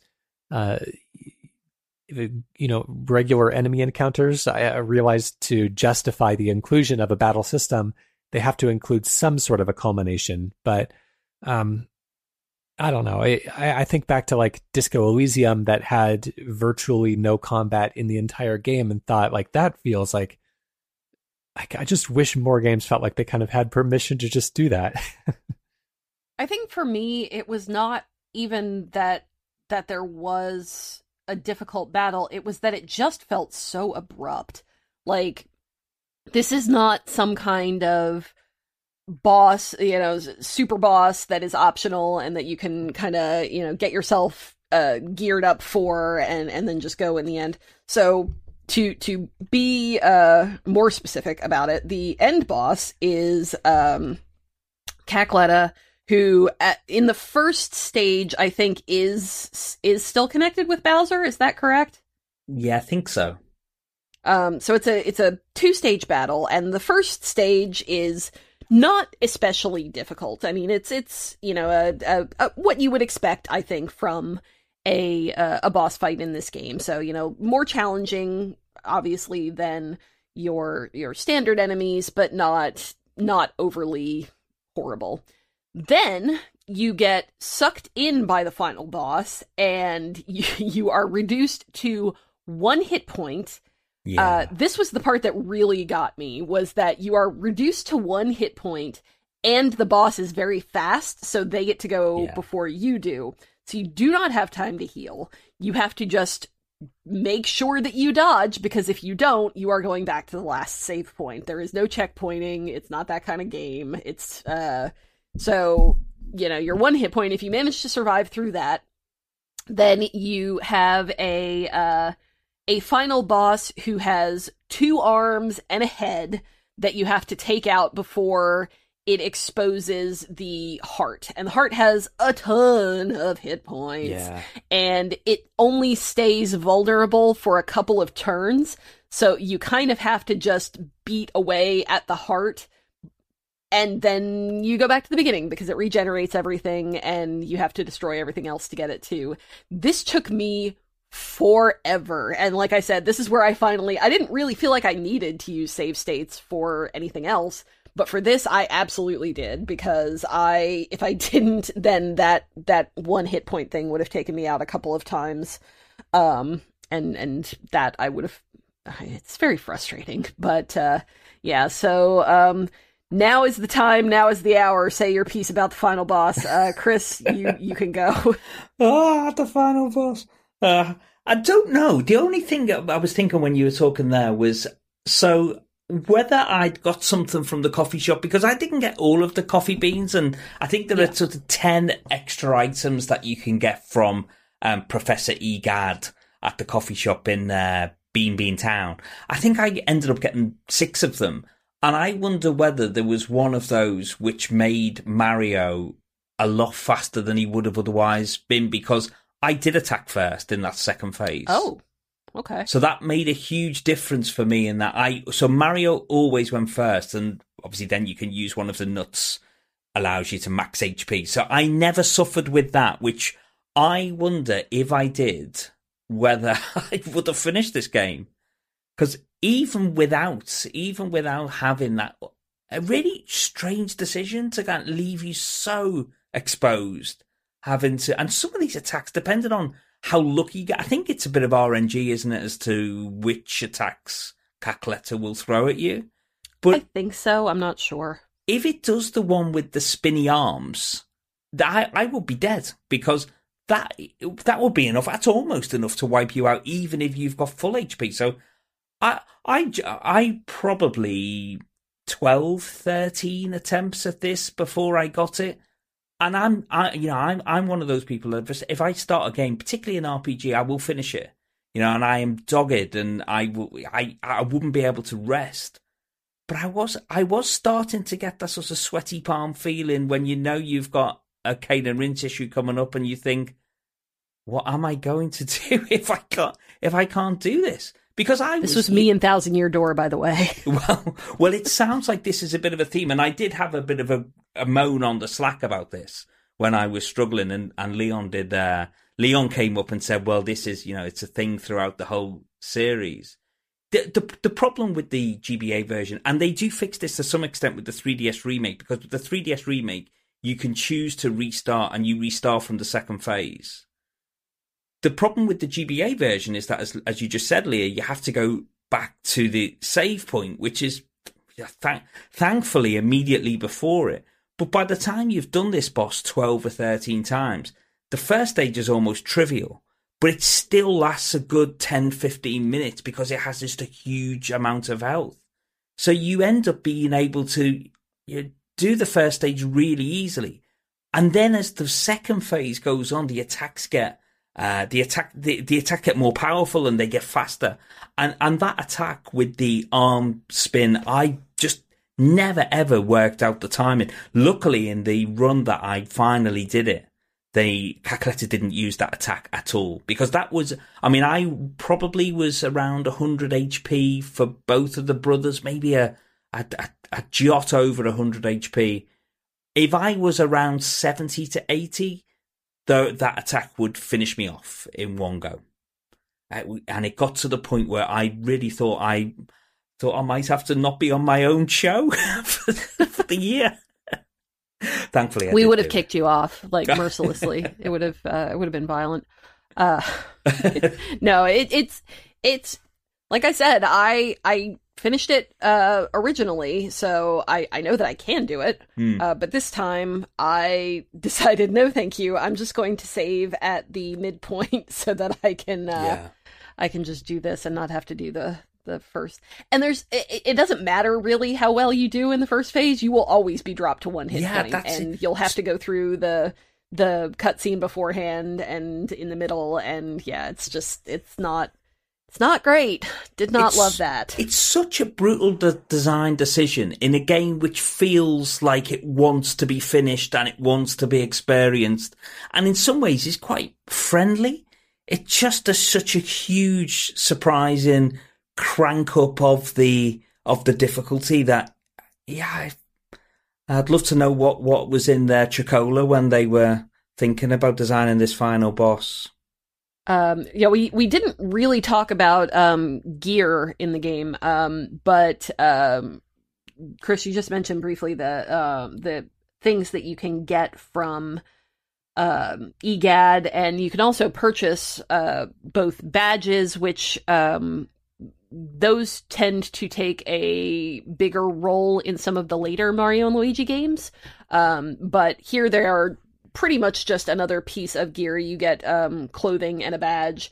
And you can have, I think that the ones that I had in the end, I had one that gave me health back whenever I hit something with a hammer, and I don't remember what my other one was, but for the most part, they seem like they are pretty nominal increases in things. But did you guys find any in particular? Sounds like that one that made Mario very fast was probably a game changer. But was there any other type of gear that you guys ran into that was particularly good? Yeah, no. So for me, there was a badge that doubled your XP. So that was one that I used a lot, and then at one sounds quite nice. Yeah, so that was good in terms of progression. But the one that I found, other than the one that made Mario fast, which I can't remember whether it was a badge or there must have been something, because he did act first, and that was a game changer. The one that really made a difference to me at one point, because money is a bit of a there's not really a huge economy to the game. You end up with so many coins with very little to actually spend on. But what I did do is kind of at one point I just filled my inventory up with mushrooms, and then there's a badge which increases your damage output depending on how many mushrooms are in your inventory. So with that equipped, that is useful. Wow. Well, when you've got 125 of every mushroom in your inventory, it really does increase your damage output. So that was a favourite of mine. Yeah, it sounds like you made better use of those than I did, really, the badges, that is. Speaking of XP, how did we feel about like leveling up? You get a nice little like mini game when you level up to gain a few extra bonus points. There's that mysterious like stash category that the game doesn't. I don't believe it ever fully explains what that is, but you can look it up and there's actually some useful stuff attached to it. But I'm just it's kind of like luck, isn't it? Like deals with essentially like prices and critical rates or something. I'm not sure, but I thought that was kind of what it did. Yeah, which stash refers to your mustache as well. It has a nice little funny mustache category, and so it's kind of it's canonically funny that Mario and Luigi can use their experience to up-level their mustaches. But it's nice because like once you've been pouring a bunch of points into like one particular category, like your health or your strength, if you choose to invest bonus points, which you get you get the opportunity to choose one category that gets bonus points, then it gives you a nice little like roulette wheel type of, or like a slot machine wheel type of mini game activity upon leveling up. And then if it's a category that is underpowered based on where you are in your leveling up journey, then you get a much higher percentage chance of getting a massive bonus of like 5 additional points to that category versus if it's something that you've been investing in heavily. You still do get a bonus, but it will only be like 1 or 2 at most. I tended to spread mine out more, which is fine, and it probably resulted in me getting more overall points dumped into things, but it did feel like I just didn't really specialize in anything, so I was probably a little bit under-leveled by the time I got to the final boss. I don't think that I would have been in a much better position if I had more levels, but I will say that may have contributed a little bit to my experience personally. And there's not like a job system. It's not like you're really building out particular like builds of your characters. So, I think being kind of even across the board, they're all useful stats, and so it's probably the way to do it. And why do you think you were underleveled, Leah? Is that because you were trying to were you avoiding battles in the dungeons and the overworld? So not really. I didn't grind at all. I did, typically if I am in that kind of situation in a JRPG, I will not avoid battles. The only time that I did avoid battles was, when I was if I was like looking for something or looking for the way to go, then I might run from or not even run from battles, but just avoid the battles if it was in an area that I felt like I wasn't really going to get that much experience for doing the fight.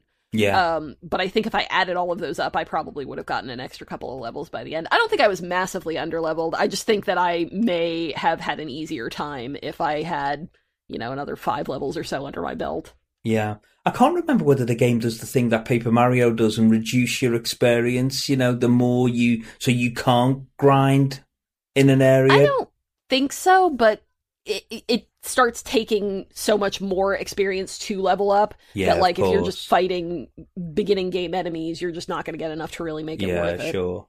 Yeah. All right. Anything else we wanted to touch on before I get into some of our last bits of correspondence here? Some of the mini games. Did you guys enjoy? Did you enjoy some of the mini games that are dotted around? We have to dye at some point. We have to dye some clothes to get a piece of the one of the MacGuffins that you end up having to fetch. And there's the one which has the Geno cameo in, isn't it? Which is part of the critical path in the arcade, I thought was quite fun. I thought they did a decent job of implementing the mini games at a nice pace throughout the game. Yeah, I thought they were pretty decent. I think I would have liked to see, and I can't remember whether the remake does this or not, but like there were some of those that I failed a lot of times before I actually got it. There's not really much of a penalty for failing those games, but I think I would have liked, you know, if you fail it maybe 5 times or so, them to say, hey, do you want to just pay money and skip this, or what? Because you're not doing so hot. And I probably would have said yes a couple of times. There was the minecart one as well, where you have to shine the flashlight and guide the minecart. I have very fuzzy memories of a lot of these, but yeah, there was some interesting little diversions in there. It's always nice to have something, I think, like... It's a nice variety. Yeah. All right. So I'm going to go into a few more pieces of correspondence to kind of start wrapping us up. This is Gerard from the forum, who says, when I first played this game in the 2000s on a sketchy GBA emulator, it was an unallied joy. The animation was so lush and expressive, the mechanics were so novel and engaging, and writing was genuinely funny. The humor had some of the madcap energy of the Mario manga that used to run in Nintendo Power in the US back in the day. As someone who has played Mario since I was a kid, but has been left cold by the 3D entries, this gorgeous presentation, especially for a kid in art school playing it on a big, bright computer monitor, was just what I needed from a Mario game. As someone who has burnt themselves out on the glut of awesome JRPGs in the SNES and PSX eras, the novel real-time control of 2 characters using 1 set of face buttons gave the turn-based battles a shot in the arm which felt very refreshing. The inclusion of the Koopalings was also a fun nod to my own nostalgia for the property's 2D heyday, and certainly didn't hurt. Toonskatoon from the forum says, having finished the remake of Mario & Luigi Superstar Saga on 3DS this winter, I was more than pleased with the experience. I'd always been a paper man when it came to my plumber-led RPGs, but the Diet Zelda traversal puzzles, the top-notch Mario music, and the simple-to-understand combat system made the game fun and fairly friction-free. This is not to say there weren't parts of the game I found clunky or repetitive, but the designer's prescription for these sticky moments seemed to be the return or introduction of a playfully animated character with a quirk whose jittering, jiggling, and jabbering left me eager for whatever came next. Disappointed by the promise of yet another Princess Peach rescue mission, Prince Peasley soared into my life on his winged lima bean, did his glittering hair flip gag, which made me snicker every single time, and I was ready to hitch up my overalls and play fetch again. Bogged down by a finicky scavenger hunt for bean fruits to feed the Yoshis, a dinosaur devotee with a penchant for pirouetting an excellent wardrobe named Bottle danced into my life and kept me questing for more Beanstar pieces. Irritated after continuously running into the same flying Koopa while trying to solve a beachside puzzle Hermie, an overgrown hermit crab who decorates his shell like a Christmas tree to impress beach babes, speaks with a lisp and deserves his own WarioWare microgame, sprang up on the sand and started the kind of trouble I just couldn't walk away from. Time after time, this dream team of misfits propelled through the game and now has me seriously considering playing other entries in this series. Side note, we mentioned the Yoshis before, which, the bean part, yeah, whatever, you have to search for the beans, but then when the Yoshi just kind of turns around and poops out an egg every time, I don't know, that was funny to me. I'm a child, I guess. The game's full of just little moments like that, though, isn't it, which just make you smile. It's got so much charm. Yeah, for sure. Joe Bobonobo from the forum says, I played this far later than the wonderful sequels that appeared on the DS, but found it a delightful time, even when restricted to one screen. Of the 2 Mario RPG series, it definitely leans fully into the active battle system, with coordinating attacks between the 2 brothers, making for a more compelling affair than your typical turn-based battle system. The brothers themselves are packed full of character, with Charles Martinet really going to town with the voice work. Story moves along with a zippy pace, with Mario and Luigi being launched from one madcap situation to the other. This title also showcases that Mario is best when he is not tethered to the Mushroom Kingdom, with the new Bean Kingdom being a whimsical land of memorable characters and strange locales. As a whole, Superstar Saga hits the vibe of the whole series right out the bat, with a mixture of platforming, puzzle solving, and battling, making it a must-buy for anyone with a GBA or 3DS. And finally, Kez86 from the forum says, Mario & Luigi Superstar Saga was my first experience of an RPG Mario title. It was also one of the first games I had on my GBA back in 2003. I've also recently replayed this for the first time this year. 20 years later, this is my story. 20 years ago, it's Christmas morning. I was 12 years old and I opened up a small present, and inside was a bright and vibrant box full of character and charm, Mario and Luigi Superstar Saga. On beginning the game, I had no idea of the concept of a Mario RPG game.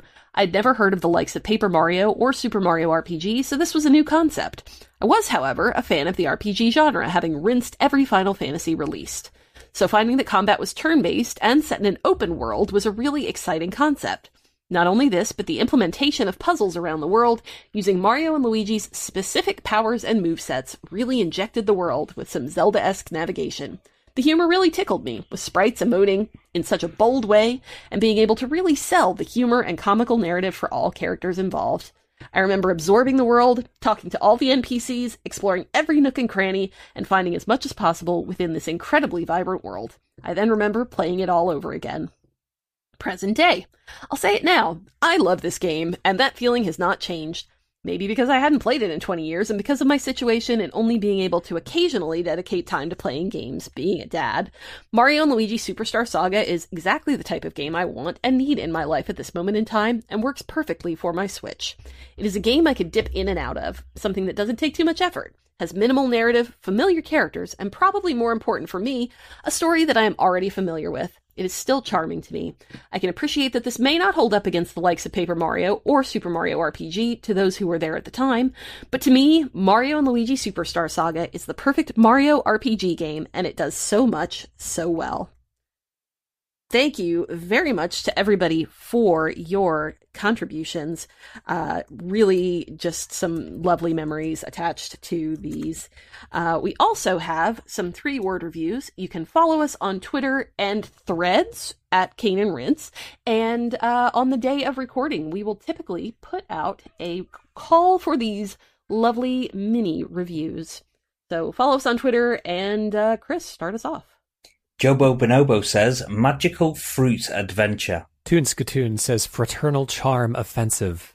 Kez86 says, sumptuous superstar shenanigans. Alex79 says, worthy Mario RPG.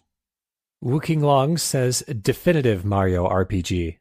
Raisin B-Man says, coffee, syrup, soda. Blue Weasel Breath says, just so charming. Bearfish Pie, giving it beans. Robin Enrico says, perfectly timed hits. And Awesome Wells says, star stash smash. All right. Well, that is Mario RPG. No, it's not.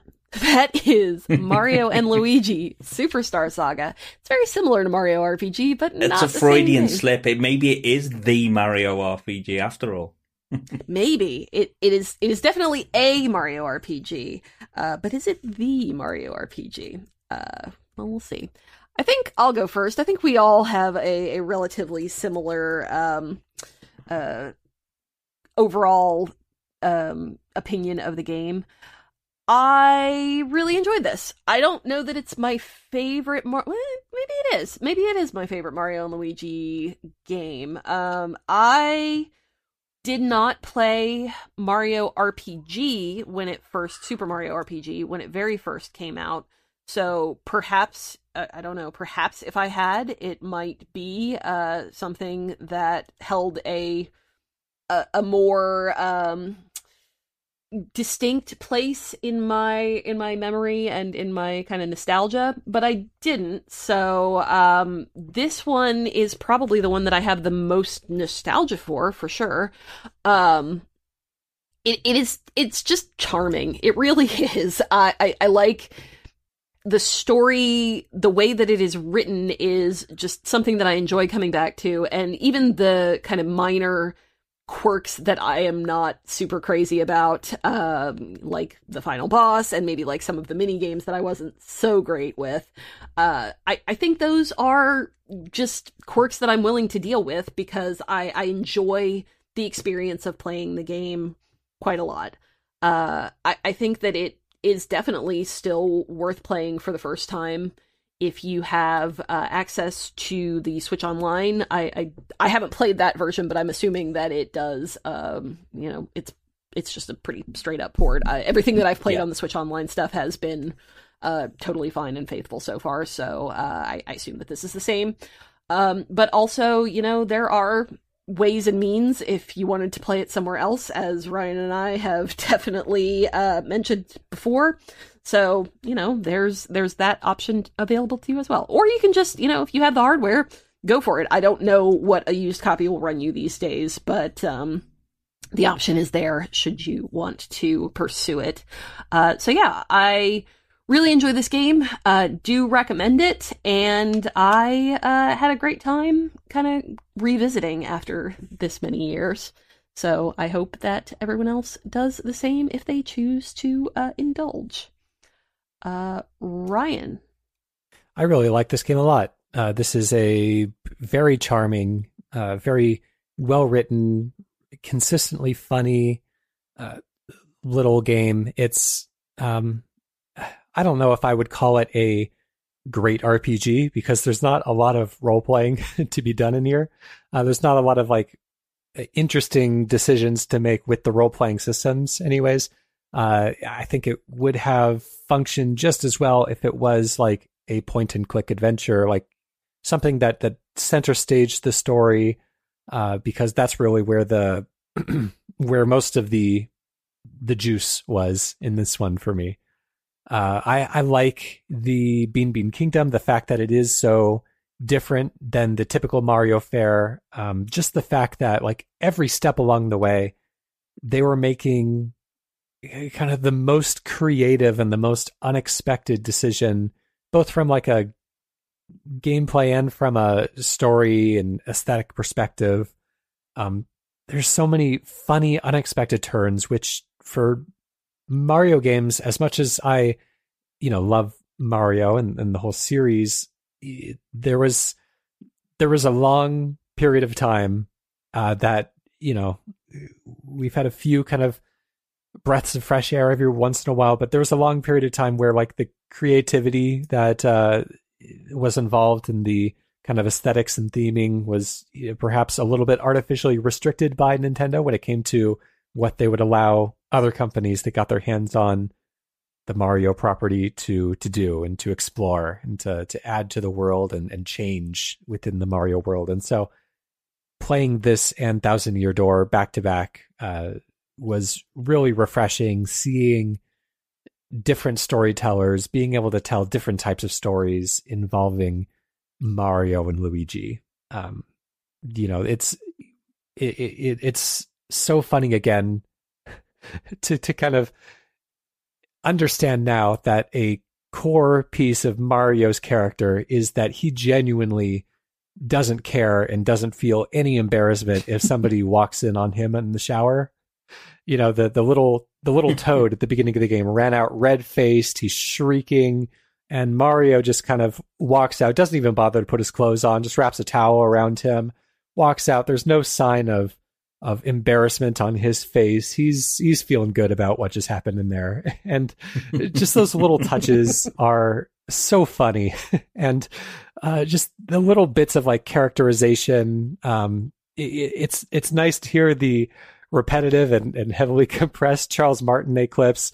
God rest his job. But there's so much little Mario charm in here that and so much just original disconnected spirit that it really gets the best out of both worlds. It really gets the best out of Mario and his sometimes unpredictable random world of weird shenanigans. It's a lot of fun. It's I've gone on to play further into the series, and I think this one is the one that's kind of captured my heart the most. I would recommend giving this a play, and I'd recommend playing the GBA version, however you choose to do that, unless you prefer it to be just a little bit uglier, in which case there is an option available to you as well. That's a totally fine choice. You do you.